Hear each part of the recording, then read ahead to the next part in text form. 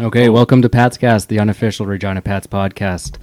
We are a proud member of the Saskatchewan Podcast Network. I'm Matt. I'm Chris. I'm Steve. I'm Kevin. And this is our episode for October 6, 2019. Hi everyone, Matt here. Bit of a different episode this week. After a tough weekend, it might be a good thing. Normal Pat stuff goes till about that 19:30 mark, so if that's all you want, you can end there. Otherwise, if you're into it, we had a lot of fun talking to Steve and Kevin from Ontario. They were out here doing a small tour of Saskatchewan WHL rinks. It's long, but it was a lot of fun to talk to them, and I think you'll enjoy it. If you're just wanting to listen to that portion, again, you can skip to that 19:30 mark. Okay, we got a couple extra people in the quote-unquote studio tonight. Why don't you guys just give a little intro to who you are and what you're doing, and then we'll get into our Pats games, but we'll keep it brief this week because I think you guys got some good stories. I'm Kevin Jordan. I'm from London, Ontario. I'm a Knights fan. I have been to every rink in the OHL. I've been to most of the Quebec League. This was my first ever weekend experiencing the Western Hockey League, so I'm happy to be here. Happy with the hospitality we've experienced out west in Saskatchewan this week, and happy to have done it with Steve here. Yeah, and I'm Steve. I've appeared on your show once before, but a couple times. Yeah. Like Kevin, I've done all 20 in the OHL. I've done a handful in the Q, and now I'm up to 8 in the WHL, and love coming, doing road trips and doing some new ones. Good. So we'll get to your guys' experience in Saskatchewan. You did a little tour here. Let's knock off these Pats games. That was rough. I don't even. This is disappointing. I'm not going to lie. We're usually pretty positive on this podcast, and Game 4 against Medicine Hat, you guys were in Swift Current for your little tour there. I was at that game. Medicine Hat's a fast team. Really fast. What it sounded like, we there was one point your girlfriend leaned over and said, "Are we that bad or are they that good?" And they were just that much better than us that day. It was I don't know if you got a chance to see the replay. I didn't see anything. Nothing. Well, there's not much to see. Even if you did see it. It was, we got out to... The first goal was kind of, I would say, fluky. It was... probably shouldn't have gone in, of ours, that is. And then, we had... It was 2-2 after first, and from then on, it was... Seems like we have no gas in the second half still, right? Like, we had how many tie games going into the third, and we've blown leads or blown ties and haven't been able to respond, and then these other two games where we just haven't... The PA game, we didn't even show up. I don't even think it's worth talking about every game individually because they're that sad. We can look at it. Let's put it this way. I've now seen the Pats play twice, and maybe the third time I see them play, they'll get to score a goal. Yeah. Wouldn't that be nice? So essentially, we're scoreless in 8 periods. Okay. Scoreless in 8. We have been outshot 101-56, outscored 15-2. We have we're 0 for 13 in the power play and given up 17 power plays. And the power plays look terrible. Terrible. Absolutely terrible. I mean, stats can make anything look bad, but right. Just compounding. We had 13 shots against PA, 5 in the first, 6 in the second, 2 in the third period. I don't know about that. And then in the first, well, I guess it's the stats keepers too. Yeah. And then in the first period in Moose Jaw, we had one shot. Yeah. So you're looking at a grand total for 2 periods. You had 3 shots going over 2 games. Yeah. Right. Yeah, I mean, even if the shot clock wasn't exactly accurate, that's still not good. It's not like it was 2 more was going to make much of a difference, right? No. And I know one of the shots they actually counted was like a dump in from center that just happened to hit the net in the third period last night. So there you go. Yeah, no, I mean, we're dumping it in. We can't retrieve it. We got nothing on the power play. Our entries suck. Like we've been rolling 5 forwards in PA and in Moose Jaw, and they still can't get anything going. I couldn't even get set up. Like I know there's been a lot of hate on on Twitter and Facebook. There have been, yeah. So the Medicine Hat game I saw, and sometimes it's a little different when you're watching in person. I got to give it to them. They didn't look like they weren't trying. Like Medicine Hat, they were still giving it at least. And I'm not going to pretend to be a hockey coach. I don't know I'll say this as a neutral fan. Like there was a pushback this afternoon in Moose Jaw in the third period. Yeah. Like there was a little while there where the three of us thought, you know what, if they can just get one here, like they can be in this.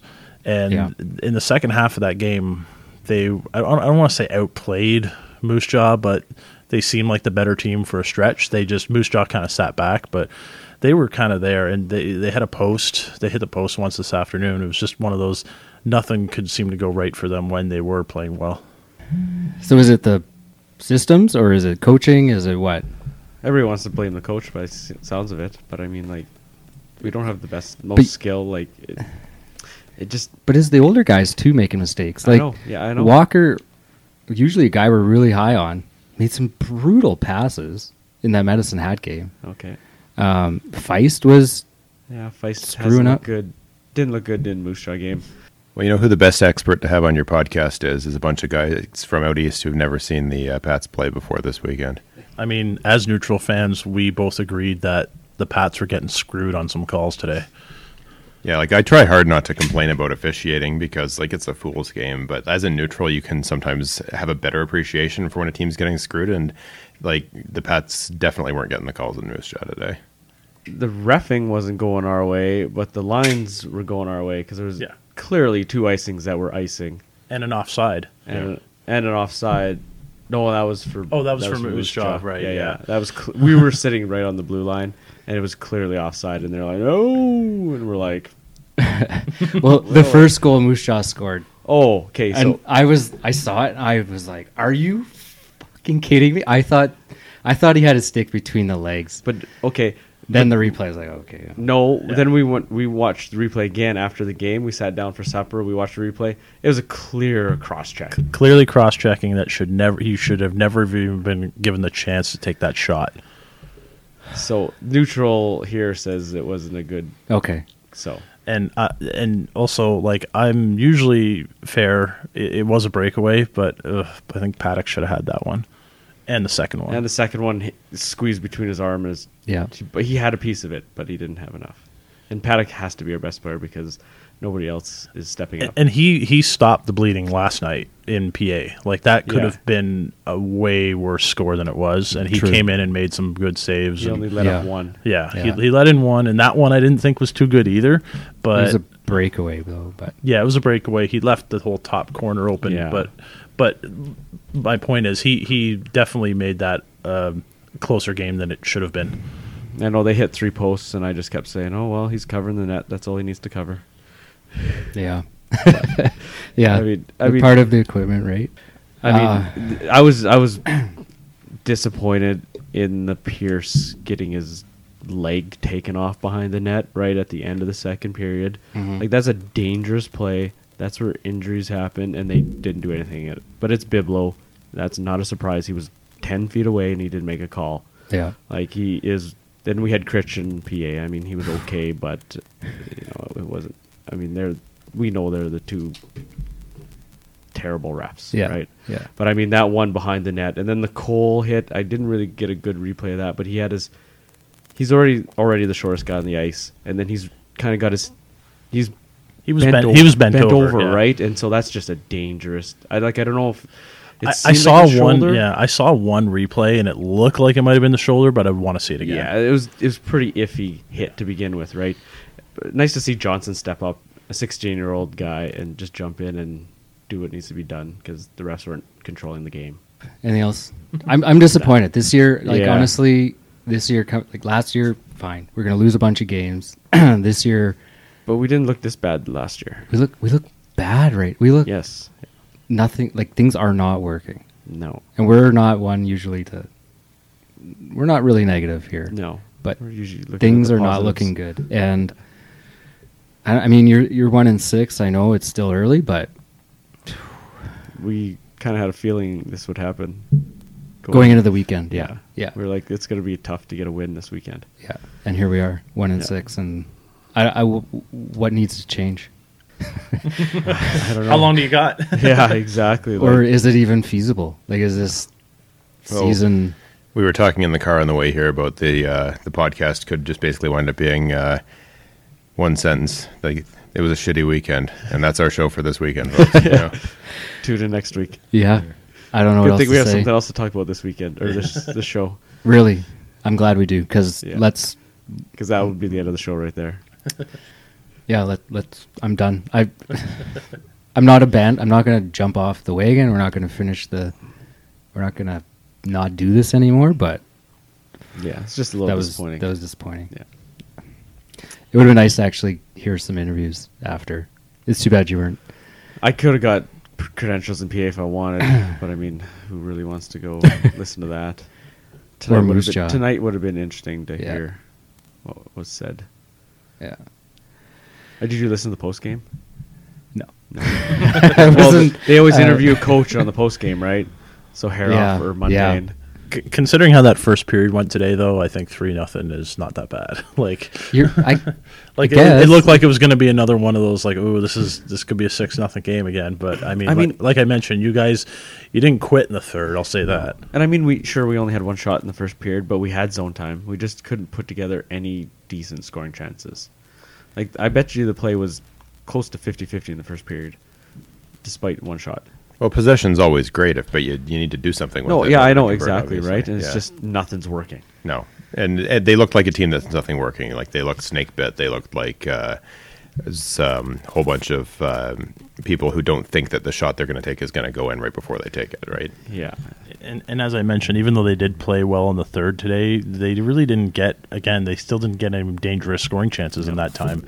So they had the possession, and they had pressure in the third period, a lot more pressure than they had in the first. But again, those grade A scoring chances never really came. That, again, the two goalies these last two nights, those are a couple of the easiest shutouts they'll ever get. Yeah. I'm just getting my trivia up here. Oh, no, we got one.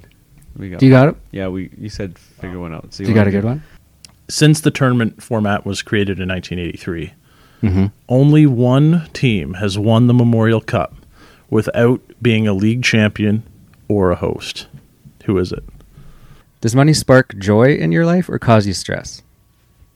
Well, if I got some, it sparks joy, yeah. A little. If you have it, it's joyful. Yeah, But if you don't. if you said stress, you're not alone. For 42% of Canadians, the biggest stressor comes from money. Mine today was fantasy football and the Seahawks, but pulled out both of those, so I guess I'm back down to money. So at Connexus, they care about your financial well-being. Money doesn't have to be stressful, and Connexus is here to help. The Connexus Money Talk blog provides expert advice, tips, and solutions for all life's stages and events. Getting married, buying a house, budgeting, saving, they'll cover it all. Did I mention it's free? Not getting married. That is not free. No, not at all. I'm looking at that soon. It is not cheap. Yeah. You can do it okay, though. Anyways, check it out at connexusmoneytalk.ca and start feeling confident and stress-free about your money. Yeah, that's pretty tough. Oh, okay. So it's someone that got in because... No, it would be someone that got in because the host was the winner Correct. of the league. Yes. Correct, yes. Okay. So that's the only way it can happen. I'll give you a hint. It's post. Oh, I'm the only one that doesn't know? Well, I don't know if Kevin knows it. Well, we were talking about it in the car, so Yeah, you so kind I of know missed it. out a little bit here. Sorry, Matt, we're asking you. Yeah, he always hangs me out to dry, so it's his turn this time. Like, which team has retired a number from a different sport? We heard about that if I question, know. and Chris told us about that this weekend. It was Yeah. like, what? Yeah, exactly. Like, So, and you know what? The Dan Marino one I actually got. Like, I can kind of see it, but the Michael Jordan one was like, huh? Like, Really? Dan Marino was more logical than Jordan? At least because it was in Miami, right? Like, I don't know. I guess. Yeah. Anyway, but yeah, your other hint is it is more recent. It's not going back to like 1986 or something like that. Post 2000. Post 2000. Yeah. I have no idea. I asked the question so Kevin can answer it. All right, so your answer is the 2006 Quebec Remparts, who have actually, in their current incantation, never won the Quebec Major Junior Hockey League Championship. So that year, Moncton was the Memorial Cup host, and they went in the front door as league champions. They beat Quebec in the final, so Quebec was the Q representative. And they came back, and Moncton actually had won the Quebec League title. Moncton won the round-robin game, but Quebec won the final. So they are the true backdoor champions of the CHL. Wow. And That's pretty good. I do believe that was Patrick Waugh's first year behind the bench for the Rempar. Yes, it was. I still like I like mine too. I was pretty proud of it. I figured it out. Oh. So, as you guys may or may not know, Bob Ridley with the Medicine Hat Tigers. So this isn't the trivia question, but he's been doing this since 70-71. He's the play-by-play / bus driver. Yeah. I don't know if he still drives the bus. No, he does not. I would hope not. I would hope not. Got to call a game like a 3 or 4 overtime game in the playoffs and then drive home. Yeah. So he's been doing it He since did before. 70-71. Some argument about whether he should hang up the mic or not, but He'll get off on tangents sometimes, and It's kind of worth- miss his play. if you get a chance, it's worth listening to one of his calls. Anyway, so it got me thinking about who's the longest tenured with one team play-by-play. So I'm sure there might be some in some minor leagues and stuff like that, but I only could really get data from the major leagues. So this one's kind of an interesting one. I'll give you the sport. It's in baseball. I was thinking it was going to be baseball. Okay, and it's kind of a unique one. Is it somebody still active, or are they retired now? I think he says he's still doing it. This article is from 2017. It's Vin Scully. Yeah. It's not. So Interesting. it's kind of unique because I guess since we're not doing the T's here, it's actually the Spanish Oh, broadcaster for the Dodgers. And he started the year they moved over there, which was 1959. And it's Jamie Jaron. So since 1959, he's been doing the Spanish Dodgers call. Interesting. Yeah. impressive. Yeah. Yeah, And that's then very impressive. I looked up the longest for NHL, or at least for hockey NHL, is Rick Jernett. Jernett, yeah. With Buffalo. And then 45 years, Mike Lang with Pittsburgh has been doing it. I know in London we had Pete James started with the Knights when the year they started in 1965, and he held on until well into the 2000s. I don't remember which year he retired, although I'm off the top of my head I'm going to say 2012. But I know it was a point of pride for him to get to 50 years. So yeah, something like that. But he was definitely a little long in the tooth by the time he retired. 80-year-old guy in the broadcast booth wasn't necessarily going great, but he was still a legend at the time he retired. Yeah, this is Medicine Hat's 50th year. So, Yeah. do you know how many games he's missed in those 50 years?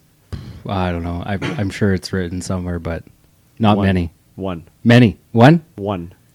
What was his excuse for the one? Yeah. He got sent to Saskatoon to cover some curling event, Oh, my like God. way back, or it was either he sent or he had, I can't remember the exact story, or it was family playing in it in the final, like it was like the Scotties or whatever the final, and so yeah, he's missed that Curling. one game. Yeah, curling in Saskatoon. Again, impressive. But is that like you said? Family was playing. Is this one like he involuntarily missed this game, or he was sent there? Yeah, I can't remember off the top of my head. Yeah. We have to look it up after, but it was something to do with curling. I don't know if it was family or if he had to cover it, or somebody from Medicine Hat was in it, and so they sent him out to do it. But yeah, so Interesting. he's missed one game in those 50 years or 50th season. Good on him. Good. Yeah, well, that's the one I thought of. I was thinking of it. I tried to think of a team that we're playing and something related to them, and Yeah, that's what that's came to good. my mind. So I don't have the schedule in front of me. We're not in our normal studio. I usually have the calendar right here. I can Yeah. look at it. I can say who we're playing. I know we got Edmonton on Tuesday, Edmonton right? on Tuesday, and then So Vancouver Saturday night, that's gonna be it's going to be rough. And Well, then- Tuesday's going to be rough. yeah. Edmonton's looking good already. Yeah. Yeah, Vancouver's going to be rough. and then Lethbridge. So, Lethbridge. I mean, that's winnable, but Mm, yeah. see how it goes. The way we're playing right now, Yeah, nothing's winnable. yeah. No. So Not Anyway. not if you guys keep playing like it was this weekend. Yeah. Something's got to change. yeah, for sure. But anyways, let's move on to the weekend. Let's. Yeah, So yeah. we got our guests here today. You gave a little bit of background on how many arenas you've been to. Give us an idea of your story, what you're doing, and why. All right, I'll start because I guess Steve's been on your show before, so his story might be a little more familiar to you. But basically, I was posting on an OHL message board back around the turn of the millennium, and there was a really good community of people back then. And our old arena, the London Gardens, London Ice House, it was called then. I prefer calling it the Gardens now. Was closing, and the 2002-03 season, a bunch of people from the message board decided to get together and go to a road game. And we had a really good time. We went to Guelph for that first game, and it was just, I'd grown up going to the London Gardens. I grew up 5 minutes or so by car from there. So, I'd been going for my whole life, but it was really cool to get to experience a road game for the first time. And I was, I guess I would have been maybe 20 years old at that point. And so a whole bunch of us, there was, I think, 11 people who went to that first game, and just went on and started doing road games from there. And it kind of snowballed because back then the internet was still in its independent pre-corporate phase. There was not a lot of information. I like to tell the story that the Sudbury Wolves of the OHL's website was actually designed and built by a group of sixth graders. So it was literally at the bottom, and the copyright, it said designed by Mrs. McGillicuddy's sixth grade class in Sudbury. Was it GeoCities? Yeah, it looked like a GeoCities website, yeah. But back then, if you were going to a road game, you couldn't find things like ticket prices or directions to the barn or anything like that. There was no information out there.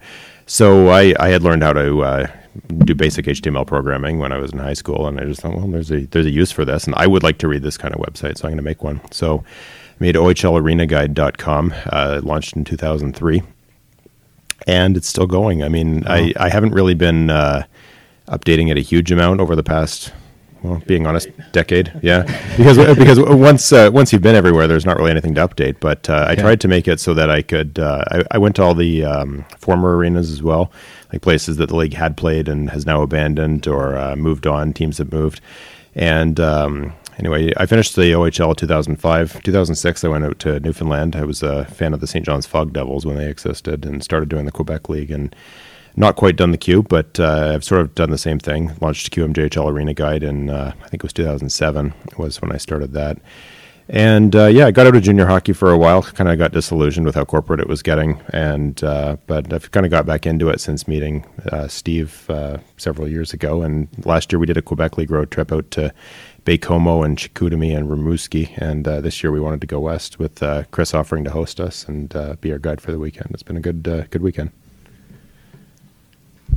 Yeah, that's my addition to the program. Just saying, yeah, but no. Steve did a podcast of his own for 5 years. Yeah, and all he has to There's a reason. There's a reason why it's not on anymore. We got burnt out. No, we miss it though. I had been going to OHL games. My first one was in 2001. Ironically, a team I would become to loathing, Mississauga, but. I grew up in Brampton and became a Brampton Battalion fan, and as many know, they have moved on to North Bay, Ontario, for greener pastures up there because we had nobody coming to the games. But I actually discovered Kevin's website, OHLArenaGuide.com, while sitting in grade 11 tech class in high school, and thought this is cool. And I'd been to a handful of OHL games at that point. I was just starting to. I think that was the year, or it was the year after, that London had their team of the century, won all those games in the Memorial Cup, and it was I just thought, man, I really want to do this. And it was the 07-08 season. I started kind of getting out there. I still didn't have a car, so I had to rely on other people, but I got to a few rinks that year, and I got my car in the summer of 2008, and then that 08-09 season, Brampton, it was the year they went to the finals, the only time they ever made it past the second round, and I went to 84 games that year and saw the entire league except for Ottawa. So I got the OHL done pretty quickly. And for the next several years, it was just kind of just redoing the OHL over and over until I started going to Memorial Cups. I did my first one in Saskatoon in 2013, and I haven't missed one since. There's been a couple that I haven't been to every game of, but for the most part, I've only missed a handful of Memorial Cup games in that time. So it was a couple of years ago where I started branching out a little bit more.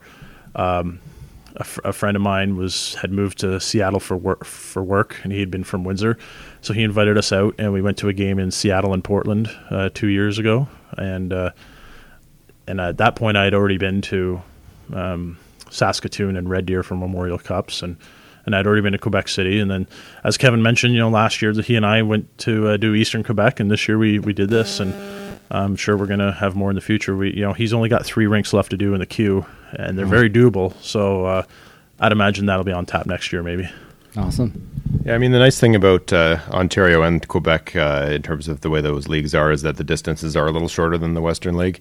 I mean, it's cool. Like in Saskatchewan here, you can go to any of the, if you're a Pats fan, you can do any of the local teams, plus probably Medicine Hat and Brandon, and still come back in a day. But Vancouver or Victoria is pretty inaccessible to you. But from where I live in London, the farthest away team is only about a 7-hour drive in Sault Ste. Marie. The Quebec League, the distances are a little more like Cape Breton to Rouyn-Noranda is probably 30 hours by bus, but it is a lot easier to do it out there. But now that we're flying, especially Steve works for one of our airlines here, and so we can fly cheap. And when you have accommodations paid for, it makes it a lot more reasonable.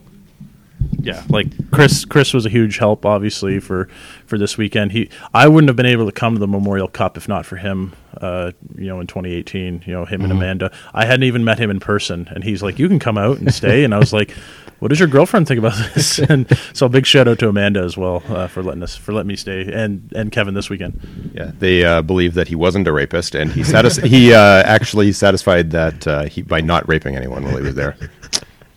Can confirm. Yes. Yes. Yeah, there's no warrants out. And it's gotten to the point actually now where I've got 32 of the current 60 rinks in the CHL, and I know of the 28 that I still have to go, most of them are going to be pretty tough to get to. But at the same time, it'll take several years. But at the same time, I've kind of almost got that goal in mind. Like maybe I can do all 60 one day, and it would be pretty nice. Absolutely. Like we had the thought this weekend, has anybody who doesn't work in hockey somehow ever done this? And we probably think there's not a chance. Yeah, there's no chance. So I mean, who's good at Prince George? Yeah. Bathurst. Yeah. Scouts have done it. Sue. Yeah, sure. yeah. But those outliers. Dave Branch probably has done it. But yeah, I've most of the radio guys are people who work for the teams have done their league, but how many of them have done another league? No. Yeah. I can't. I can't imagine. Sean Mullen might have had a good chance between if he stayed in Peterborough. Yeah. He would have done the O and the dub. Yeah. But, I mean, that leaves the whole other league. Exactly. Yeah. No, I can't imagine anyone had. And there might be guys like that already, because I know there have been broadcasters over the years that have switched leagues. Yeah. So there might be guys out there who have done... All 3 leagues?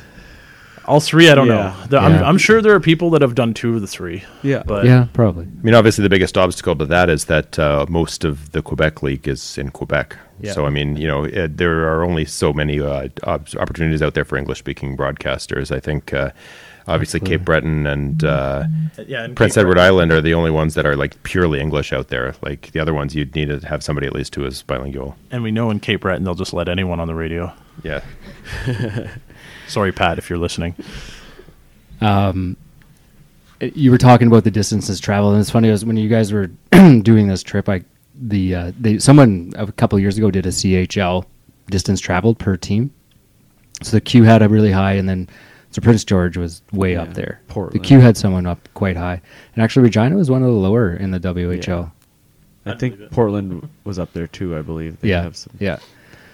It's just those outliers, right? Yeah, the ones on the edge. But in the WHL, I guess it varies by year, right? Because in one Yes. year you're not going east or west, and vice versa, right? So Yeah, so this year we're going to BC. We're going to the States this Yeah. year. but not BC. But not BC. BC Yeah. comes here. Yeah. So last year travel was better. I mean, it's still, you're going to the coast. yeah, it's still bad travel. Let's not kid ourselves. But, Yeah, but I mean- the exact stats, I'm sure, Yeah. slightly vary each year. Yeah, Yeah. I mean, travel's exciting, right? If you're into it. I've driven from Ontario to Newfoundland. I've driven from Ontario to Vancouver before, and what really gets me about what these players do on a week in, week out basis is the fact that they're doing it every week, right? It's just got to be so unbelievably exhausting. I mean, yeah, you're only doing one ridiculous road trip every single year, but even then, how far is it from Regina to Winnipeg, right? I mean, 7 hours maybe. But That's a little shorter than that. It's Yeah, about but just six- under 600 yeah. kilometers. Yeah, but I mean, we seen the bus, so we stopped off at the Brand Center on Saturday. Yeah, Saturday morning. It's all running together here. Saturday morning, and we seen the bus. They were loading up, and Oh, yeah. and we just stopped at the Brand Center. Then we took off. Like, we took a detour, stopped in Humboldt on the way to PA, checked out the rink there, and the memorial and the rink, and then we get to PA, and then we tooled around in PA, and then after that we seen the bus. They're loading up to go home, and it's another 4 and a half hours home. And I think I had asked, I was like, are they going home and then to Moose Jaw? Which I guess, obviously, as soon as I asked the question, that is what makes the most sense. Yeah. But at the same time, it wouldn't have surprised me. It's like, why not just stay there or drive to, part way to Moose Jaw or something if you got to be there the next day anyway. But yeah, I guess for them, it's like, hey, it's the bus driver that has to be up, not them, right? So Yeah. Yeah, and then you get the quick turnaround on Sunday, the 4:00 game instead of a 7. But I mean, that's the life in the dub, right? Like 4 or 5 hours. junior hockey period. Yeah, that's true. Yeah, Everyone's doing it. yeah. So it's the same for everybody. Good. Not to put you on the spot, but how about some interesting stories from your travels? You mean this weekend or in general? No, in general. You got to have some pretty unique, interesting stories with all the...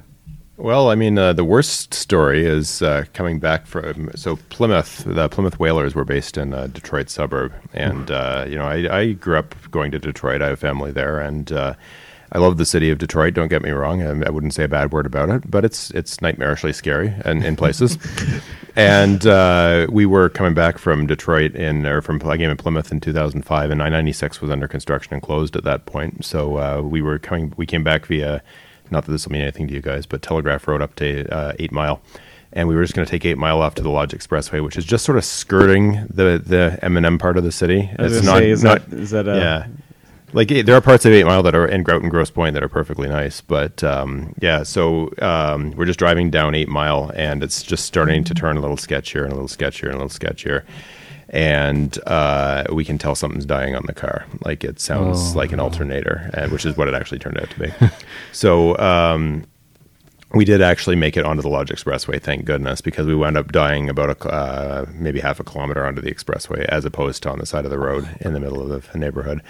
So we basically sat there. We called the tow truck and called the police, and nobody came because that's Detroit. And eventually, after a couple of hours, we just literally stood out on the side of an interstate highway and just flagged down a taxi.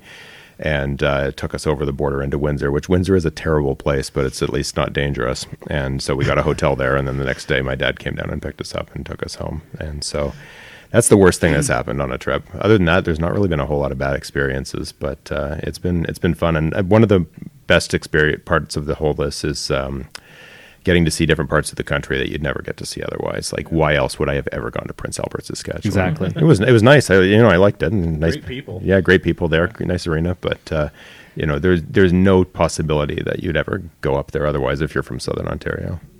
Even Regina, for that extent. Yeah, I'd never been to Regina before. It's my first trip here. It's a nice Right. town. Yeah. And for someone who's driven across the country, like, yeah.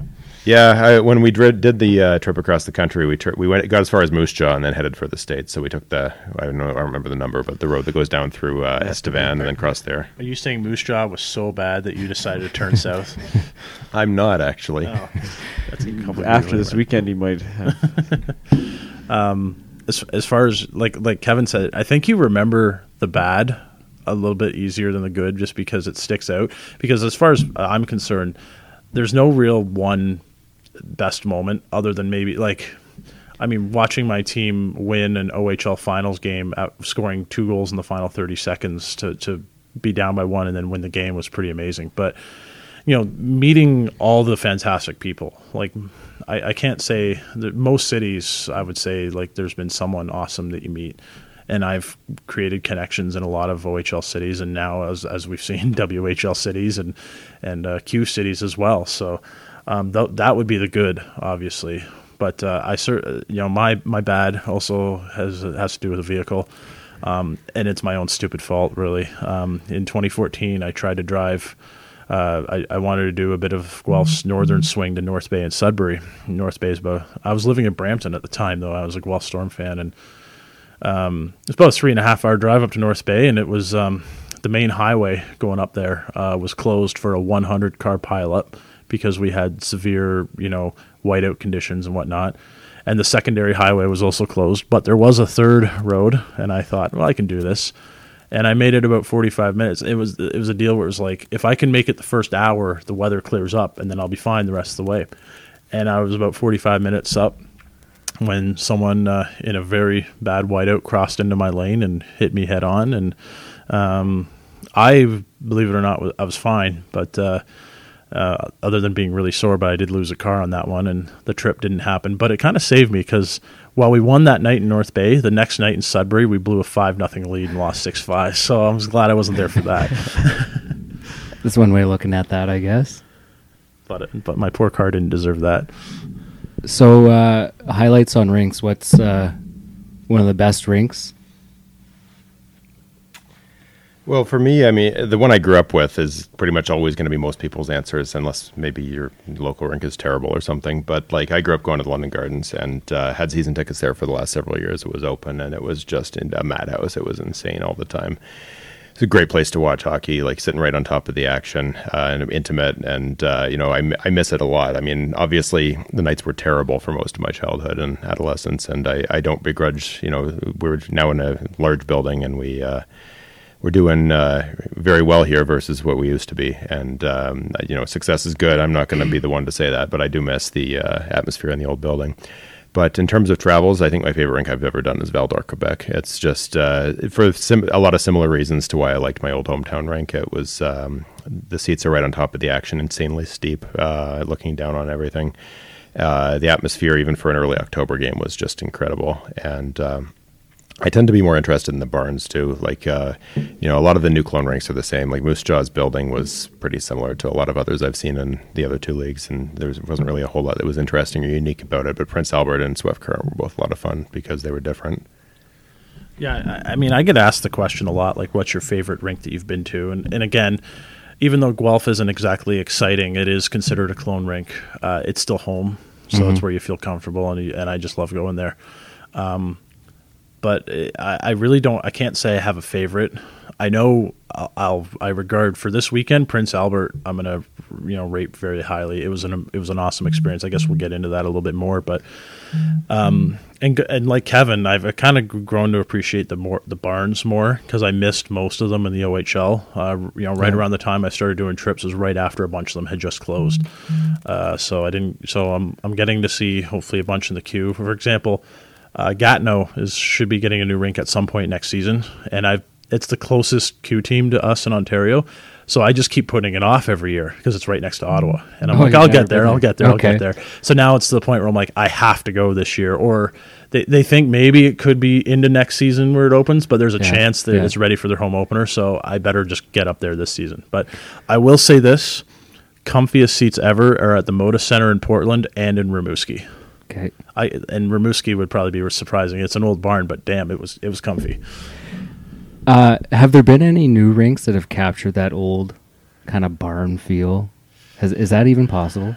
That's a good question. I mean, for me, I think part of the old barn feeling was from the fact that a lot of what's happening these days in game presentation and all that is corporate. Like, they didn't used to have things like kiss cams and people were more paying attention to the game, not on their phones. And I mean, I'm guilty of that as anybody else. Like I was live tweeting all 3 games we were at, and every stoppage and play, you're not really paying attention. And not that I'm going to be getting up and screaming anyway. I mean, I'm old and don't care about who wins anyway. But I think that a certain era of fan culture has been lost a little bit in the past few years.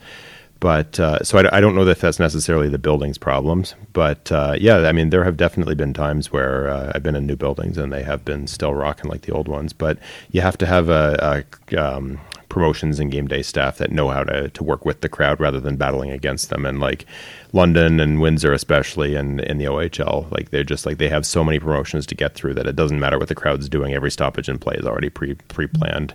We didn't get the sense in any of the 3 rinks we did this weekend that it's like that, but I'm sure there are places like that in the Western League as well. Yeah, I would have to say like the closest I've seen to it would maybe be Niagara, and maybe the first couple years that Windsor had their new rink open. When Windsor moved to the WFCU Center, it was such a night and day experience from their old arena at the barn, which was literally a barn. But they were Memorial Cup champions a couple years in a row, and had a third year where they went to the conference final. So they were riding high, and they were riding so high that the rink was packed every night, and their fans were still very intense and into it. So it gave it an atmosphere. But since then, since 2011, they have not won a playoff series, and their team management has done everything they could since then to drive fans away. So now it's totally dead. But Niagara, they played in a 3,100 seat barn, or 3,100 capacity barn, I should say, that was built in the 1930s. And they got their new rink about 4 years ago. And while there are a couple nights that are iffy, they still seem to draw very well. And I've been to some games that are pretty loud, but nothing really captures what you get in an old barn. And a lot of it, because of what Kevin said, just the times have changed, and it's not the way it was in the even in the early 2000s. It's not like that anymore. Yeah, that's interesting. You mentioned it's not just the building; it's what goes on in it.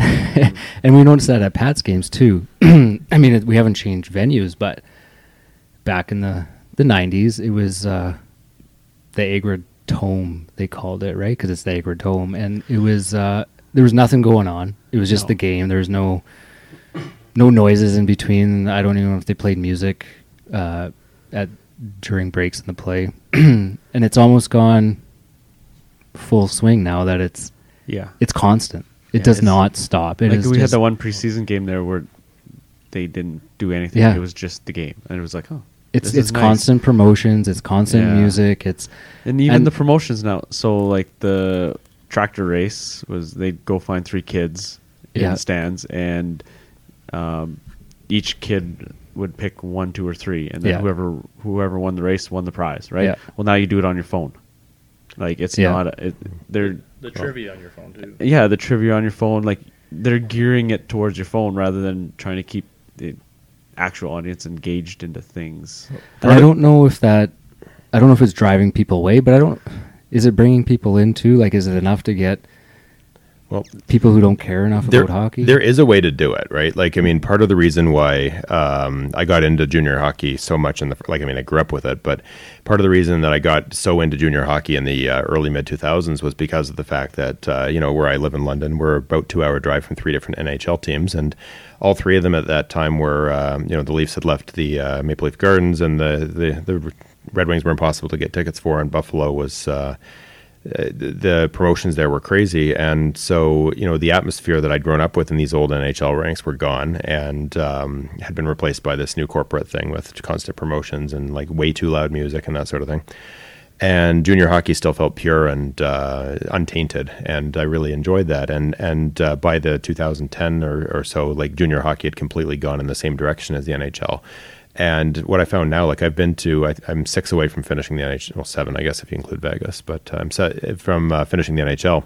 And the NHL, most of the teams now have learned how to seamlessly integrate promotions into the game presentation, so that like the game day staff knows, okay, if the fans get going, maybe we'll hold off on this promotion till next time. I mean, obviously, if you get a TV timeout, like the cheering is not going to survive that anyway. But they're way, way better at it in most places than they used to be, and so the atmosphere in places like old school places like your Philadelphias or your New Yorks or Bostons or Chicago's has really come back a lot in a way that it wasn't maybe 20 years ago. And the OHL is sort of still in that awkward phase. I don't know if it's the same out west, but a lot of the junior barns that you go to these days, it's still, in a large part, these are amateurs, not just on the ice, but the people running the show are amateurs. It's, teenagers running the video board, and they don't really have a sense of how to run the show so that it doesn't interfere or interrupt or detract from what's going on. It's a developmental league for everybody. Yeah. Right. Well, you can set your watch to the Pats. It's the same things at every breakage, right? Yeah. It's same for most. It's same thing in golf. It's same thing everywhere. Yeah. Completely. Yeah. I used to be able to tell, like I could predict what song was going to get played next. Like it's like they had in London in the early 2000s, like they had a couple of the Big Shiny Tunes albums and and like a couple other things, and like you could actually tell, okay, and like you could tell what point of the game it was by what song they were playing. Like it was the same every single time. Yeah. Well, we have a DJ now, so he changes it up a little bit. Yeah, I guess, but I don't really have. I see no turns absolute his dials. And here. that's the thing. I see no point to that. But I remember, like in Kitchener a few years ago, they started doing a thing like tweet your song requests and stuff. But then it just turns into like a bunch of kids going, "I want to hear like," and that's the thing. I can't even think of something because or I'm not rickrolling every. Yeah, like I can't think. I'm not up on new music, so I don't know. But it's that type of thing, right? Like stuff where all the old time season ticket holders are just like, "What the hell is this?" You know? And whereas I I'm vote for Bodie McBoatface. Like, yeah, exactly. I want to listen to Bodie McBoatface or the musical equivalent to that. Yeah. Never rely on the taste of the public. Well, and speaking of that, like, so we got a new goal song this year. I don't know what it was last year. I don't know what song it was, but so this year our goal song is "Two Princes" by the Spin Doctors. And that's just funny to me right now because on the way out here, I was watching South Park, and it was when, if for anyone familiar with South Park, it was when Stan's dad Randy, they moved and he created a weed farm, and then he knitted Stan a new hat out of hemp, and it was like a really long one with the things that went down, and every time he put the hat on, the Two Princes started playing, and they take it off and it instantly turn off. So yeah, that's our goal song, and I've got to get to the bottom of that. I think it's team issued by. Well, Prince Albert's goal song is "Run Around Sue," which I mean, you guys may have known, but I was shocked at that. It's like, okay, that's different. Yeah, unless Ozzy the Wiseblatt scores, then it's Crazy Train. Yeah, and he scored one. So. Yeah. It was his bobblehead night after all. And it was his bobblehead night. Did you get one? We did get one. It's nice. Right behind you. You can open it up live on the show here. Live unboxing. These get a lot of views on.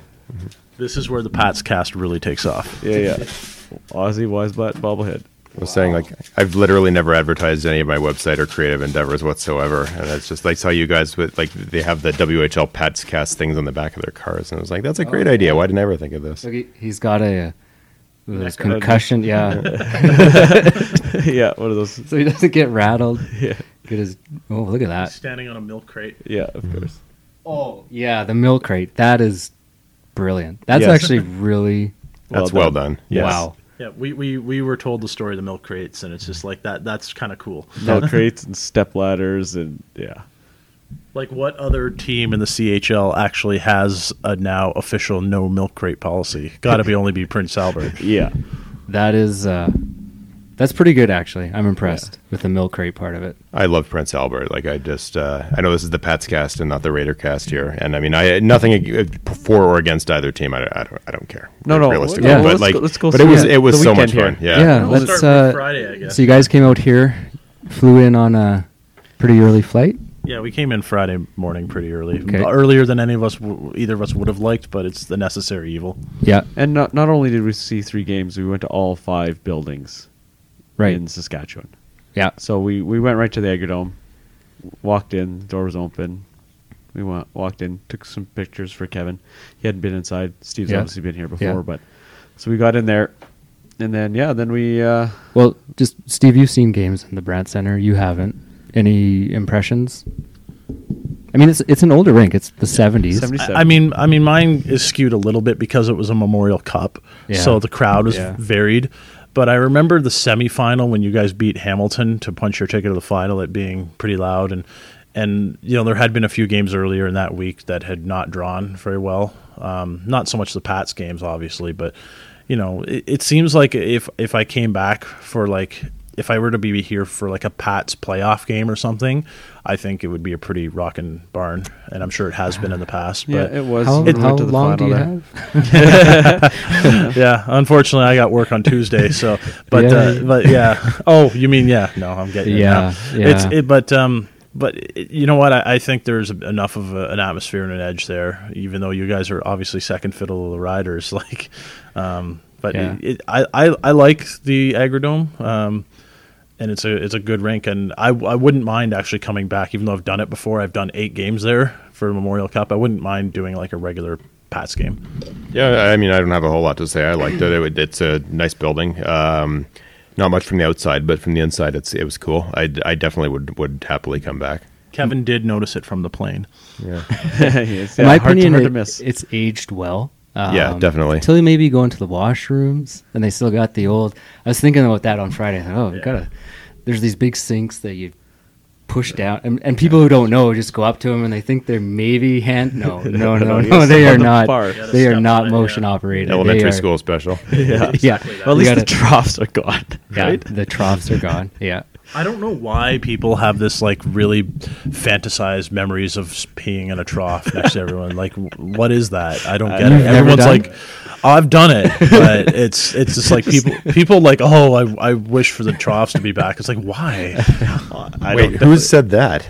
Yeah, I know some weird people. Fair enough.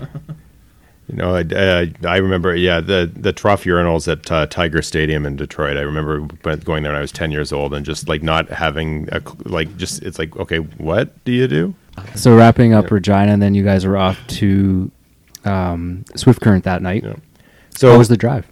Well, I'm going to interrupt that just a little bit. Okay. My Western Hockey League story is that even though this was Friday night was my first ever Western Hockey League game, but because arenas are kind of my thing, I have been out west before. I did Jets, Flames, and Oilers last year, and my sister-in-law lives in Vancouver, and she got married in 2015 out there, and my wife and I drove out there and drove back. So I figured out, like, I've been to like all but 6 of the Western Hockey League buildings already, like including this weekend.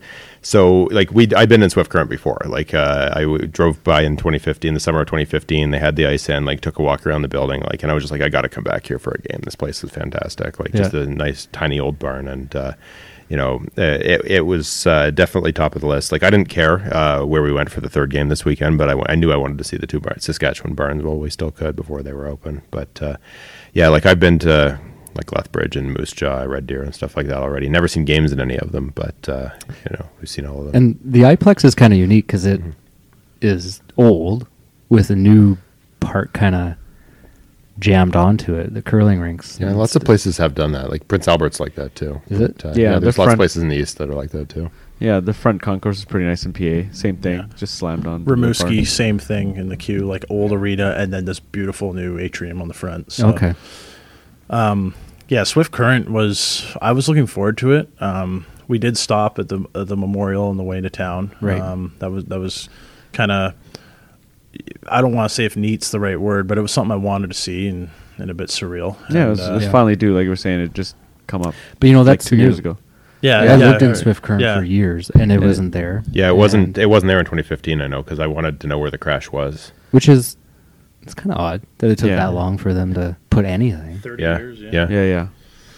So it's good that it's there, and it's really well done. So it was well done. So we went and saw that, and got into town, and the rink. It reminded me a lot of Owen Sound in the OHL, but a bit smaller. And if you're an OHL fan, you would think, how can you get smaller than that and still have a building going strong? But I did like their kind of at the one end. They have that.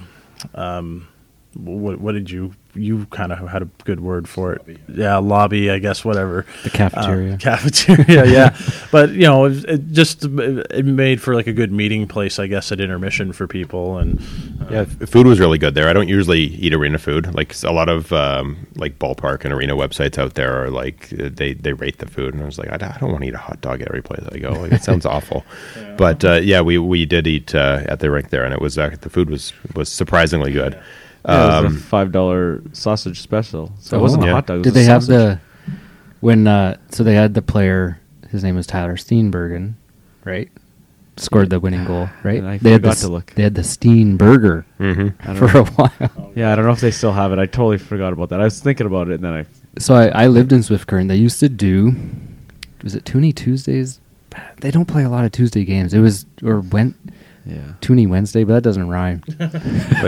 but something you guys probably wouldn't even notice this because it just registers as normal. But I mean, something that I noticed, I imagine Steve did as well, is like all the ads on rink boards for like farm equipment companies and like seeds and all this stuff, like fertilizer, tractor land. Like I'm from farm country. Like Southern Ontario is a very fertile farmland. You can grow all kinds of stuff there, but it's not permeating the culture in the same way as it is out here. So it was kind of neat to see that, and like guys in the stands with cowboy hats and mustaches that went out of fashion 30 years ago, and that's just it was a throwback in all of the best possible ways. Well, Swift Current is nobody's Swift and nothing's current.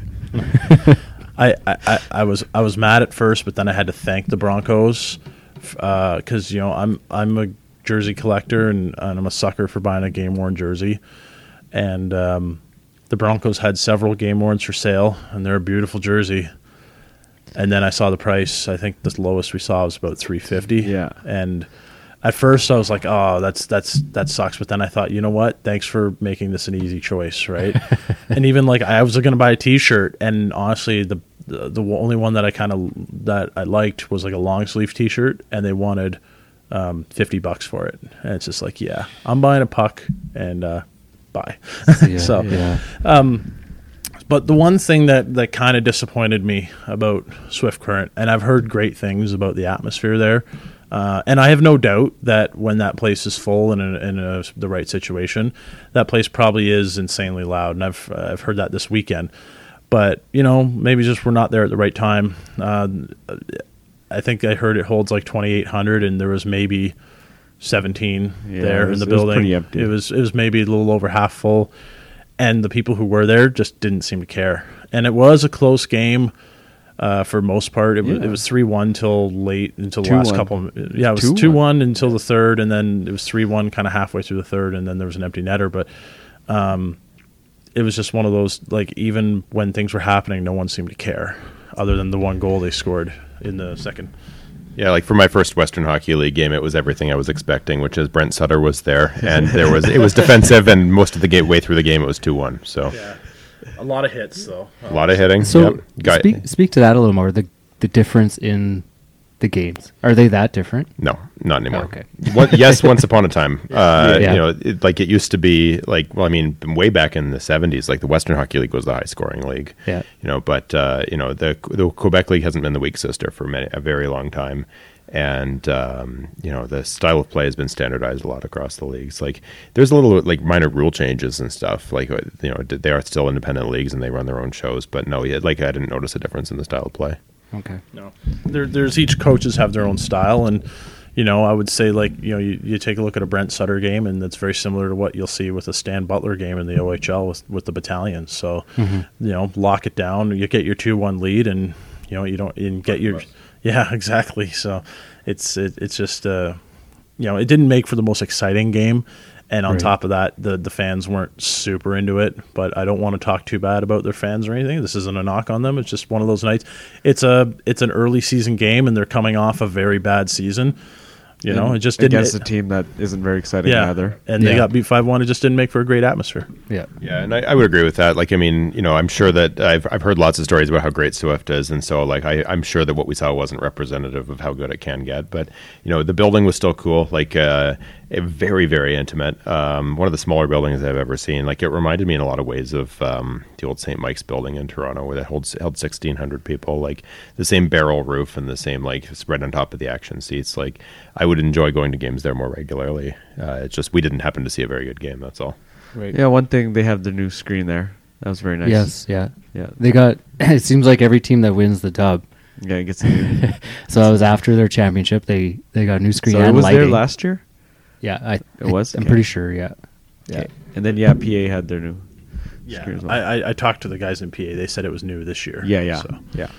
But but at the same time, I'm happy I got to a game in Swift Current. And I know barns are becoming a thing in the past in the W as they are in the OHL. If you want barns, my advice would be to go to the Q. There's a lot over there, but Rouen is a literal barn from the pictures I've seen. But yeah, I'm glad we got there, and it wasn't the most exciting game. It wasn't the most exciting atmosphere. So it's not exactly the most glowing review I can give it, but it's what happened, right? Yeah. And then you drove back to Regina that night. Yeah, came back to Regina, then up in the morning again. Okay, so up on your way to PA, but a little detour. Yeah, we thought we'd check out Humboldt because it's not far of the way, so we went and checked out the rink. And nothing to Swift. Being the community center, we were able to get in before the game and get some clean shots of the arena. Because it's always open, Yeah, it's always open, and then they were like shooing us out at 6 o'clock to close the doors. So you can come back in with your ticket. Yeah, exactly. So then we went, grabbed a beer, came back, and got in. So yeah, Humboldt was heartbreaking. Like, I was on a cruise in the Caribbean when that happened, and it was like the talk of the ship. Like, oh, really? yeah, like it was. The story of what happened there went way beyond the borders of Saskatchewan or even in Canada. But if you haven't been up there since that happened, like they've got a banner in the rafters for every member of the team, and like all the people who died are on one row, and then all the people who survived are on the next one. And it's just the enormity of what happened there really is driven home, because it's not even like taking nothing away from the Broncos bus crash, but they lost half the team up in Humboldt, and it's one thing to hear about it or to see it on the news or anything like that, but to actually go into the building and sit in the stands there and look up in the rafters and see like the banners for 14 people or whatever it was that died is just really, really heartbreaking. They had a good memorial in the lobby too, with a little banner for every person that was on the bus, and a lot of mementos in this kind of trophy case kind of thing. So that was really nice and a little bit awe-inspiring, sad, but it's so many emotions, right? You watch that. So they still had the sticks out beside the front door of the rink. So Right. But on a lighter note, as far as a hockey rink is concerned, it was pretty cool. Not many junior teams of that level have video boards in the rafters. So I have to say, it's nicer than Moose Jaws. Yeah. You know what? We didn't see it turned on, but I would imagine it's nicer than Moose Jaws from what we saw. We'll get there, but you know what? It looked like a great barn. Yeah, so. And I've been Moose there. Jaws board was a 16-bit one. It looked like the Super NES. Yeah. I've been to a game there. It was a playoff. It was a final, SJ final. Last time they won it in 2012, and it was a pretty good barn to be in. Like it's decent seating. Like it's a nice rink. I heard someone was collecting all the stuff that was sent to them and lack of a better word, memorabilia around the crash. Was that accessible? Was that something? No, someone was setting something up. There was a sign so the memorial display at the arena. There was a sign saying, basically, if you want to know more about it, there's the Humboldt City Museum has a whole exhibition going on. So I assume it's all there. Yeah, that must be it. Okay, and then did you go to PA then, or stop in Saskatoon first? No, then we went to PA. So I mean, just PA as a city. I mean, you've seen the rest of Saskatchewan. It is what it is. But getting up there, that's where I think Saskatchewan shines. When you get up into that, it's really kind of the start of the Canadian Shield, and you get into the forests and whatnot. And, I mean, even people from Saskatchewan haven't been to PA. There's a lot of people I talk to who haven't been up there. It's not on the way to anywhere. Yeah, like you wouldn't just go through on the. But there's a national park just a couple 100 kilometers north of there. You got to be dedicated. Like you got to be needing something up there to go there. That's right? why you go there. Because of what it is, in my opinion. I see where you're coming from. I see where they're coming from. Right, like, it's not, it's not on the way to somewhere else or Saskatoon. It is the end of the line population wise, but there is so much to explore up there. Yeah, and it's beautiful. And that's my first time there, and hopefully it's not the last, because I do want to check out the national park and all that stuff. I think it's something like, if you're like you guys being here in Regina, it's a bit of a drive, but it's not inaccessible to you. No. So maybe going up there to explore, but for someone like myself from Ontario, right? Like it's just like, when would I ever? No, and I wouldn't expect you, but I'm honestly, there's a lot. This guy over here who have never even been up there, and it's a whole different world. Like, I'm an arena junkie. Maybe if I was like a national park junkie, and I'm sure there are those people, they would be like, let's go to Prince Albert. There's a national park up there. Every year they go to a different national park. Yeah, it was nice. Like, definitely. Part of the reason that I'm still doing this is because you're searching for new experiences, and like, I'm going to be in Vancouver and going to go see the Canucks in February. Going to go see my sister-in-law and her husband, and we're definitely going to make a point of a Canucks game. And will I make it to see the Giants? Maybe. They're home while I'm there, but I take you spending all that time on transit to go see a clone of 7 other rinks I've been to before. It doesn't sound that appealing. But Prince Albert is just like, it's remote, it's beautiful, it's a end of the world kind of place, and the barn was really, really cool. Like, it was great atmosphere. That was the highlight of the trip. It made it worth coming. Good. That's nice to hear. Definitely. I really liked it. The fans are great. I was chatting with the old lady sitting beside me all game. Yeah, like it was real good. I had a bit of a funny story where I was. I had been on Raiders radio during the Memorial Cup in Halifax, and so I knew those guys, and they welcomed me back. They asked if I'd come on for second intermission, so I went and did that during the second intermission. And on my way back to the seats, the game was just getting going again. But I got stopped by two guys who saw I was wearing my Guelph Storm jersey, and they were from Ontario, but I guess they live out here now. And the one guy said he was from Beaverton, and we talked for a while. Is that a real place? Yeah, it is. Honestly, I don't even know. I honestly don't know. I heard someone say it was up near Aurelia. I don't know. yeah, Kevin will look it up. I've heard of it. I just don't know exactly where it is. So, but anyway, so I got back to our seats, and I told Kevin and Chris about it, and I said, yeah, these guys were from Beaverton, and an old woman sitting in front of us like instantly turned around and said, "You're from Ontario too?" And they're like, "We're from Beaverton." And I was like, "So that must be like your son, right?" And she's like, "It could have been." And then like a couple minutes later, she got a text. It was her son that I was talking to. So it was like, man, this is small town. To the interest of absolutely nobody other than Steve and I, Beaverton is on the east side of Lake Simcoe, directly across from Barrie. Oh, okay, Yeah. So, I know where that is. You guys don't. Very No interesting. idea. Yeah. I mean, yeah. So the game. We talked about that. Yeah. Yeah. No, I mean, Pat's not- lost. No. I mean, the game. It wasn't the greatest game, but the building was full. The crowd was engaged. Yeah. Despite obviously they're winning, so it went well for them. But yeah, everybody was super friendly. There was people stopping, talking to us. My one complaint, and this is it's becoming a theme. So I mean, I'm partial to teams that wear green and gold in the absence of anything else. And so when I went to Val d'Or in 2007, I was determined I was going to buy a Val d'Or hat, and they didn't have a great merch selection up there, and I didn't wind up buying anything because there wasn't anything that nice. I wanted something obnoxiously green with the team logo on it. And so heading up to Prince Albert, and these guys can vouch for this, I was like, I'm going to buy a Prince Albert Raiders hat, and it's going to be obnoxiously green, and it's going to have the logo on it, and it's going to be great. And then, of course, they didn't have that either. So I'm now over to. Technically, they did have a green hat. I'm not wearing a hat that racist. I'm sorry. Was it the Yeah. This guy. the culturally insensitive? It was, in fact. Yeah. But he's wearing a helmet now. Yeah. So- The mascot was wearing the keffiyeh right up until last year at the Memorial Cup, but they've switched him to a helmet for safety. They're still selling that. Yeah. Yeah. There's I thought lots that of merch was, with that. on it. Lots of merch with that on there. Yeah. Huh. It's painted right on It's the a little building, too. problematic, as they say. It's painted right on the walls in the rink. Wow. Yeah. Because they've gone through a Kevin few. got a selfie with them. You may not have. So they had that, and then they went to a pirate, Yeah.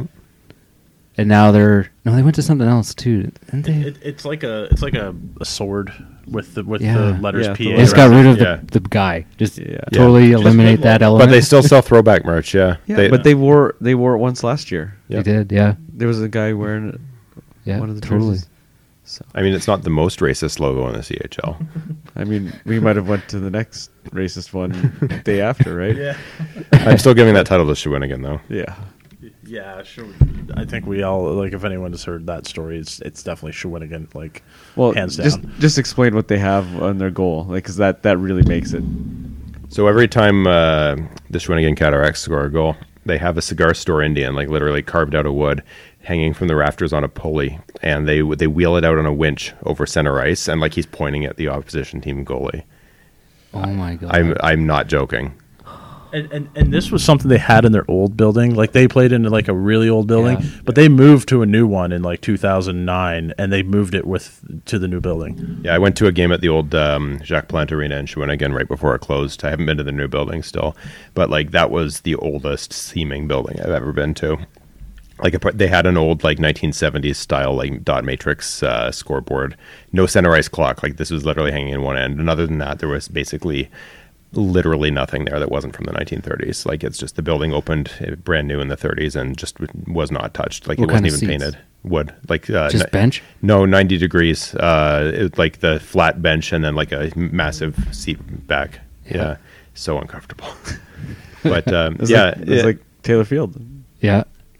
But yeah, like literally, like there was an old guy. We found out like controlling this Indian, like the old guy at the back of the stands, like, and it was literally like a button, and like he'd flip the switch, and like the Indian would get winched out over the ice, and It every comes time they down at scored a goal- center ice? Yeah, Well, no, not Well, down. Like it just yeah. comes like across the rafters, kind of thing. yeah. Oh, Like he's okay. up in one of the building's corners, and then when they score, he gets winched out over center ice, and then gets withdrawn again. But like, yeah, the building had like support columns in the seats. Like there were obstructed views everywhere. It was a crazy old. And they got rid of it, that rink. Yeah. But decided to bring that. They brought along the with Indian them. with them. Yep. And they made the logo more racist as well. Like this logo isn't, because they updated everything. Like teams will do that. You get into a new rink, let's re-stylize the logo, and they went more racist with it. Because cataract in French, it's waterfall. Okay. So why a Native American? I don't know. Sure. And there was a time where that wasn't their logo. Like that wasn't their original logo or anything. They decided along the years, let's make this the logo. One year, their season ticket drive in the summer, they had an ad where it was a player at it was like half face, and one half is like a player wearing a helmet looking like mean and ready to go to play, and the other half was a Native American wearing a headdress. Yeah. So because Quebec. Yeah, pretty much. Yeah. Right. So after the game, there was. Well, unless you want to keep going on this. So anyway, Prince Albert's power play was really good. We haven't solved racism yet, guys. Yeah, we better keep going. 4 white guys in their 30s will solve racism here on the WHL podcast. Yeah. All right. So after the game, we stopped, and people stopped us quite a few times, and we were making our way to this lounge. What did you get in your Pats jersey? I was wearing my maroon. Yeah. Did you get any Reagan or anything? No. Okay. Just no. wondering. No. PA was outstanding. They're Yeah. like, you guys are out here coming up to PA to watch a game, and You were the only Pats fan in the building, though. I was, but we've seen Pats fans in PA before. I didn't see any on Saturday night. Okay. But Okay. They were the smart ones that stayed home. yeah, exactly. But so we make our way to this lounge, and I can see that they've got some interviews going on, but there's some friendly guys chatting, and so we're talking with them. And so we wander into this lounge, and here it's Trevor Redden, the play-by-play guy. They got the color guy on a couch, and they got players on the couch. So they're doing their post-game interview right there in the lounge. Yeah. Live on the radio. Live on the radio, yeah. And there's 30 tables of people sitting around, eating food, drinking, doing whatever. Like and cheering the interviews at certain times. yeah, cheering. And Yeah. Cheering the players. And, yeah, as they walk up on the I mean, stage. their and- goalie did have a shutout, Yeah. an easy one. Oh, yeah. And they've So got it's- the Ed Chenoweth cups just sitting there on a table, too. and the cup's just sitting there. Okay. Before we go much further, do you get to keep it the whole year? I assume Is that so. a thing? I know last time Guelph won the OHL title, the trophy was like just sitting in the team store on game days for most of the season. You must just By have the it the whole playoffs, year. I think you have to give it back. Yeah, but yeah. I think it's yours for most of the year, unless the league needs it for something in particular. It's interesting. I wonder. Yeah, I don't know if it's going to be there all year or what, yeah. Yeah. So it was a great setup. And, like, That's kind of cool. the post game ended. Then, I don't know, maybe 10, 15 minutes later, people kind of, like, started walking up and taking pictures with the trophy. And we're like, okay. So these guys went up and claimed it for the OHL for themselves. I mean, I can touch the trophy. Yeah. I mean, I had my arm around it, and I'm like, well, it's not like the Guelph Storm are ever going to win the Ed Chenoweth Cup. And that's what I posted as my caption on Instagram. And I've just been informed by my now former podcast co-host Brian Thompson. He says, yeah, and now they won't anymore. Good job, dipshit. Good old Bride. Yeah, he's always good for one. Yeah. So, yeah, it was great. And then we spent, 45 minutes up there chatting That's with cool. It fans. took and us like an hour after the game before we could leave because people just kept stopping us. Yeah. The locals were so friendly we couldn't get away. Yeah, it was outstanding. I That's- was very impressed. Yeah. Okay. That's a cool story. Yeah. The gritty shirt was amazing. Oh, yeah.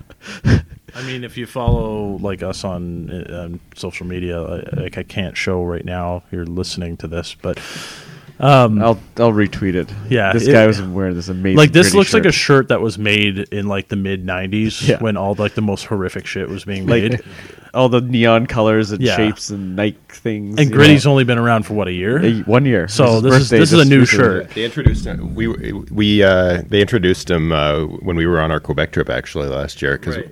we were driving through Montreal and I was driving and you were like, so the Flyers introduced a mascot and we went through the whole range of Gritty emotions from this is the dumbest thing in the world to I will literally die for Gritty within like 6 hours. It was a long drive to Baie-Comeau, okay? It's way out there, yeah. So yeah, everyone was super friendly, and yeah, it was real good. Nothing but great things to say about Prince Albert. Yeah. Yep. How late were you guys out? I guess Matt Rose just tweeting in saying PA's putting in a curfew. Were you guys out after curfew or no? I don't know what curfew is, but Well, I don't know. our hotel. so we stayed right beside the rink. Yeah, like the probably view good. out the window was of the Art Hauser Center. Yeah. How? And we had the penthouse in Yeah. the hotel. We had the best suite.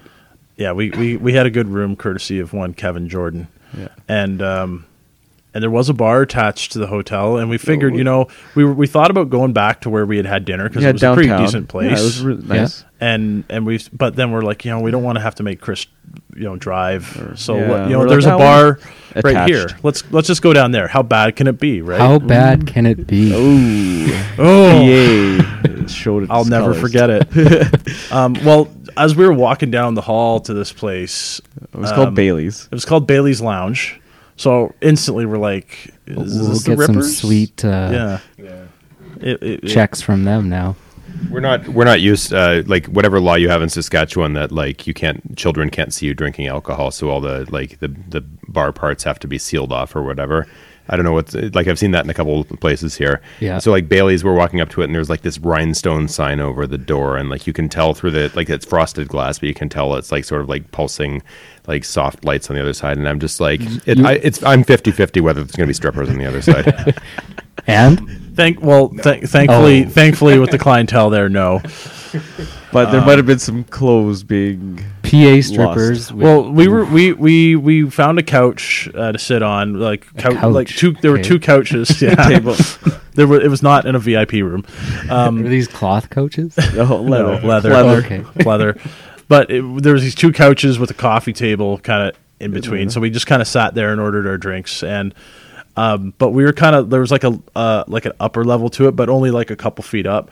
So and it was right beside us, and there was like this glass railing beside me, and then this couple started dancing right beside it, and then his ass got pressed right up against the glass, like right next to my face. So that was cool. Yeah, we basically watched an ill-advised hookup in progress. I mean, it goes a lot to say when you have to pay for the drink, as they give it to you. Yeah, no tabs there, that's for sure. Did you eat there? No, we did not eat Okay. there. I don't know if they even offer food there. I mean, they do have a restaurant on the other side, but the lounge did not. I don't think they offered food, All but right. it was pay for your drink as you go. Yeah. But Well, that yeah, it was fun. interesting. We've seen a little bit of PA that I was kind of expecting. Yeah. I mean- Yeah. I mean, you got to see every side of a town when you go there, right? I don't. We were blown away by the first part of PA. We were like, "Wow, this is awesome." Yeah. And then it's like, okay. Then reality. Yeah, then it's like reality set in, but I'm not going to let it diminish No. my good No. experience at PA. No. that's not at good. all. That's good. Okay, so then stayed in PA that night, and then down to. Did you go right to Moose Jaw? No, we stopped in Saskatoon. Right. Okay. So they have a game today too. It was our other option for Sunday. Right. I think it looked like it would have been a better game to see, but Yeah. Steve really wanted to see Moose Jaw instead. Yeah. Said, Well, I don't think he actually really wanted to see Moose Jaw instead. Well, Just- It's an OCD thing. At that point, it was the only rink in Saskatchewan I hadn't seen a game in, so I wanted it. so Yeah, he's and seen a I bunch. didn't care. So Yeah, he's seen a bunch in Saskatoon already. So we stopped in. We wandered ourselves down to the business office as the doors were locked. We found one door that was open and asked if we could do a little tour, take some pictures, and the lady was very friendly and Yeah. let us into the rink. And every non-Moose Javian I've met in Saskatchewan has been super friendly. so they let us. I don't think the Zamboni driver was too keen on getting his picture taken, as he was like shielding his face while he's trying to dear. drive the I Zamboni. think he was also screwing around with like the other employee. Like they seem to know each other. So so we got in there, checked it out, and then Yeah. we moved on to Moose Jaw. I was happy to see it. I mean, that's good enough for me for So- now. Well, I'm sure we'll be back at some point. So did you tell him that? I don't know if it's the official story of Sask Place. With why it was built. No, I did not. the So- Saskatoon Blues. Yeah, I've heard the story. I've heard the story. Yeah. Okay, So Saskatchewan they're still holding on to the dream of having an NHL. Like team. I said, Saskatoon looks down on us, right? Like, Okay, so it's like Hamilton but flatter. yeah. It in that we had a bit of bit of a boom a couple years ago, and then the talk started happening again. You know, could we do it? Winnipeg has one again. They can do it, and we could support an NHL team. And so I asked these guys too, what do you like better, Regina or Saskatoon? Because they've both been to both cities now. I mean, I don't have an answer to that. I mean, Steve, I guess, has a really good. I've spent over a week in both cities, so. And I know Saskatoon really looks down upon us, but Steve is as much. Steve's Team Regina. Yeah. Which nothing wrong with that. I spend a lot of in both. I've spent a lot of time now. The Saskatoon's got its thing. Yeah. But I mean, they look down on us. Exactly. I mean, the thing they'll always go to is the river. Yeah. And it's like, well, for me, like my experience of Saskatoon was the arena and the ring road. Yeah. And that end of experience. Yeah. So, okay. So I mean, I'm not qualified to answer that. It's question. all right. I'm not going to. They did not build their arena in a very smart place. I mean, it's the argument, and you saw it in Moose Jaw. It's the downtown versus outside the city argument, and I mean, I'm generally team downtown in most cases. I mean, there are cases where it makes sense to build it outside the city. But I mean, if we're using this as a segue into Moose Jaw, my big issue with Moose Jaw is just they built a suburban arena downtown. Like the whole thing is just like this massive hulking fortress of a building that's just completely out of scale with downtown and does not integrate with it at all. Like it would have been fine if they'd built it out where the crush can was. Like it would have fit right in there. But downtown, no, it just doesn't fit. it is a ugly building. Yes, you just go up to it and it's this big brick thing. If you didn't see the front facade, you wouldn't know what it is. Yeah, and one of my followers on Twitter from Gatineau, he saw my picture of it and he's just like, is this a picture of a Warriors themed grocery store? Yeah, easily. Well, it's right beside a Safeway. Yeah. And then you got the Safeway guys out there monitoring their parking lot, making sure nobody parks there. Yeah, and that's the argument a lot of Moose Javians have had, is that the parking around there is just, well, there isn't. It's non-existent. Yeah. But I mean, I haven't had too much of an issue. You got to walk a little bit. Yeah, I mean, in Regina we have a parking lot, and you have to walk probably just as far if you don't want to park right in the middle of the parking lot and wait half an hour to get out. Yeah, so, exactly. Right? Yeah, I came into this completely blind. Like this weekend, I have no. Saskatchewan is the province of I've been to all 10 provinces, but Saskatchewan's the province I've spent the least amount of time in until this weekend. I had no idea of the culture or the rivalries or anything like that. And it's like, as friendly as Prince Albert was, Moose Jaw was equally unfriendly, which was interesting. Wasn't their slogan the friendly city? Yeah, It is. I think, or is it still, or it was? I don't know. It was at one point. So like the first thing we noticed, and it's not like I'm expecting a welcoming party or anything, don't get me wrong, but yesterday, like, we could barely walk anywhere in that arena without people noticing our jerseys and going, where are you guys from? They wanted to know everything about us. Right. We did not get a single comment today about our, and we weren't wearing the same jerseys, but we were still wearing out of town, a Brampton Battalion jersey is pretty noticeable, I'd say, and not like no one even batted an eye. At least at our jerseys. I think Chris got some eyes batted towards his way. Sure, of disgust. After the game, there's the usual Moose Javian comments. Like after the game. After they won. Yeah, after they won, they still had to throw out their 2 cents, and I come to expect that. And I didn't hear anyone giving them any crap, during the game. No, there wasn't any. Was the drum in your ear? No, the drum guy wasn't near us this time. I didn't really hear. Was there a drum? I don't think there was a drum guy tonight, but there was quite a few Pats fans there. So I wasn't the only one. But I mean, first impression of the place, I walked in and I thought, this place looks nice. It felt way bigger. When Chris told me it only seats 4,500, I said, there's no way. This feels like at least 6,000 seats. And it's not. Maybe just because the roof is so high, and for whatever reason they had to have that. They got that fog in there, the ambiance fog, which is at the start of the game. It was just lingering. It was lingering the whole time we were there. It was just weird to see that for a game like that. I'd never noticed it before, but I didn't notice it during the game. I guess I was just used to it. But there's a lot of those little things that Kevin notices about arenas that I don't. And so, like I said, my first impressions were good. But then, as the game went on, things changed a little bit. I mean, I'm going to write up this weekend and put it on my website. But I usually think about what I'm going to say for a while before I actually put any pen to paper. But Moose Jaw, I already know the gist of it is basically going to be the experience there is total amateur hour, and that could be really cool. Like in an old school building, like a Prince Albert or a Swift Current or something like that. Like they basically present the game as if it was like the pre-corporate world, like where you know it's just like a bunch of school kids running the show, and they're just doing things in a really old-fashioned way. They're not really trying to make money or trying to like really impress anyone. It's just a hockey game, and like that's cool if you've got a building that supports it, but. Moose Jaw creates the impression that they've got this brand new building and it's beautiful. Like it's a lovely facility, but like we notice like not all the lights are pointed at the ice. Like if you're sitting in row 5, like you've got a massive spotlight in your eye all game. And both corners, there's two into row 5. Is literally you look this way, there's a light in your eye. Yeah. Look this way, light in your eye. That's why the ice is so dark. Yeah. Okay. And the music keeps playing. I mean, I'm sure all your listeners know this, 11 but seconds. 11 seconds at one point into play. Never seen that before. The face-off in one zone, the play went all the way down to the other zone, and like a fight for the puck behind the net, and then it got back out in front of the net before the music shut off. Is that not like a WHL rule It should or be something? If it's not. Yeah, this isn't lacrosse where you play music or basketball. You play music. Like during it's the- one thing. Like if they do it okay, you can just like slowly turn it down after the puck drops and it kind of lingers out. But like it's like they stand there for 10 seconds watching and then But- decide to really slow it. You think maybe they forgot, but they do it every fucking I know. time. Yeah, I know. It's the disconnect for me between this brand new, not totally brand new anymore, but like this really new, beautiful facility and like the clowns running it basically is just really weird. Like you when you walk into a building like that, you have a certain expectation of that it's going to be a professional show, and it wasn't. But if you walk into a building that's like any of the ones that we saw this weekend, it would have been I probably would have found it more endearing than anything else. But it's just it was weird. They certainly win the award for most pixely video board in the CHL. that one's bad. Yeah.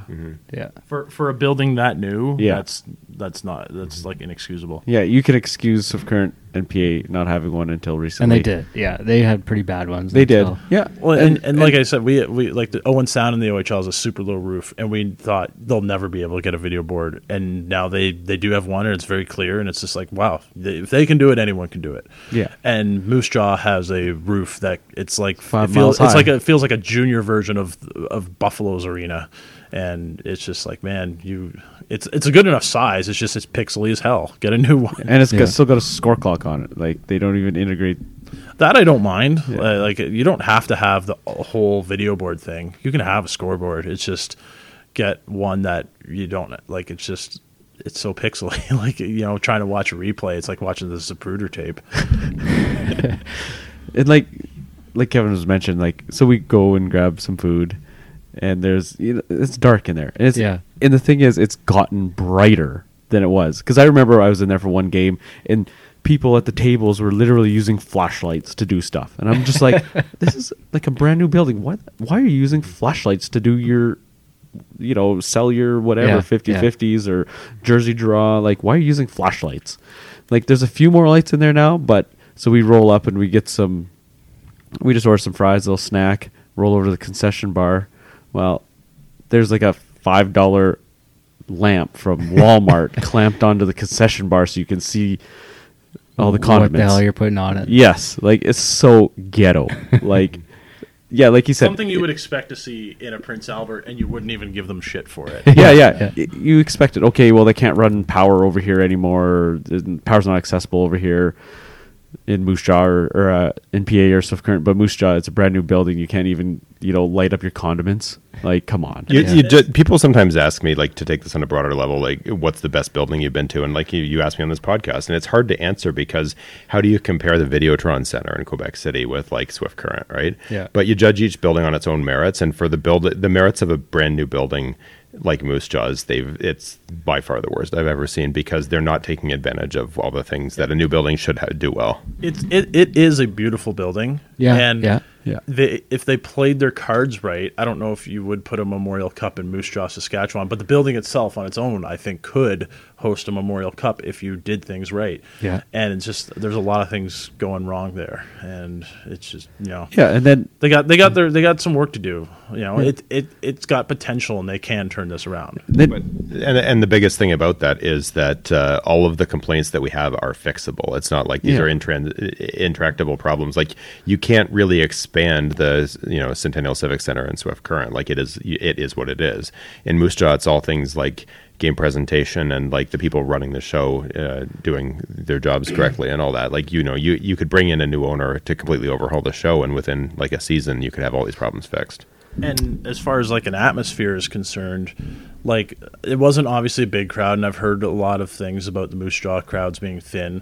It was a half decent crowd today. Like they said attendance was 3,100. We kind of said it was more like 25, 27. But the people who were there were a bit engaged, not nearly to the point that the PA crowd was last night, but certainly way more than like the Swift Current crowd was. So again, it's like not trying to crap on the atmosphere of the fans. It's just So like another ticket. So there's a puck like gets put over the boards.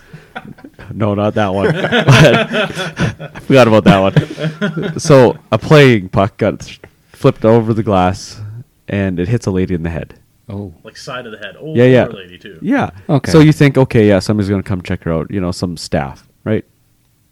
Wait. No. Wait. Not one She's person. bleeding out. She literally held the puck to her head because it was cold. And it was like, okay, this might. She was a trooper. She kept Yeah. going. Like she was just kept watching. She the didn't game. ask for help, but Using nobody offered her help. Using the cold puck as a Like- compress. Yeah. It went straight off the side of her head and then hit the seat like behind her because the row behind her was empty. And then it fell like right behind her, and we're like, "It's behind you." Like Yeah. Kevin's like, "Normally I would go for that, but like, no, she earned it." When you take a bean from a puck, that's your puck. Like Yeah. we were the Earned it. closest next people to that. Like I could have easily gone and grabbed it. It was just sitting on the ground for like 10 seconds. I'm like, Oh, this is man. that puck. That's that lady's puck. You can have So, it. and then we're looking around. We're looking, is there ushers around? Well, there's a couple on the other side, and they're worried about, not walking down the stairs during play. Yeah. And then after the game's over, so Moose Jaw won, so they're going to have, multiple stars of the game. So all the kids run down to the glass to get the prize or the, the giveaway, the stick or stick and giveaways, right? Well, this usher was more worried about the kids touching the glass than people getting hit in the head with the puck. Like every time the kid touched the glass, she was like, "No, stay off the glass, stay off the glass." And then they announce the first star, she starts banging the glass. I was just like, on the Moose Jaw. opposite side of the rink from us, because we were looking towards the benches. Yeah. We were right across from the Moose Jaw tunnel. So right beside their tunnel, there's two ushers down there, and I could see them like they had their arms out, kind of waving them in a way so like don't touch the glass, like they were like the barrier between the kids and the glass. It's like just like that's the come on. biggest concern they have is kids But touching God the glass. forbid someone come and that 50-something-year-old lady getting hit in the head with a Yeah, puck. nobody attended her. No, it's so sad. And we tried to count afterwards. We're like, how many ushers are there? And it was like, what Not we too count, many. like 5, 6 in the whole Visible. building. Yeah. So and then walking out after, and the guys like, "Go home, waste of yeah. money." What are Yeah, you doing here? yeah. Oh, sorry, I'm spending money in your city. Next Yeah. time I won't come because I don't think I'll be going back anytime soon. I'd rather drive to PA to see a game than Moose Jaw. Like I Yeah. said before, it was baseball. It's been hockey. It's just sad. They're just sad people. Well, I could have easily gone to this game, and I said, I really don't feel like going to Moose Jaw yeah. and sitting there. I mean, there are cities that I've been to that, like, I dream about going back to Val-d'Or and Noranda, which is not often you hear people say that, but because they're just mining towns and the towns themselves aren't much. But, like, I loved it there. Yeah. We loved Chicoutimi and Baie-Comeau last year. That was a great experience. Rimouski was great. Most of the East Coast is great. There are places in Ontario that are fabulous. And, like, Moose Jaw's, like, it's ticked off the list and I'm never going back.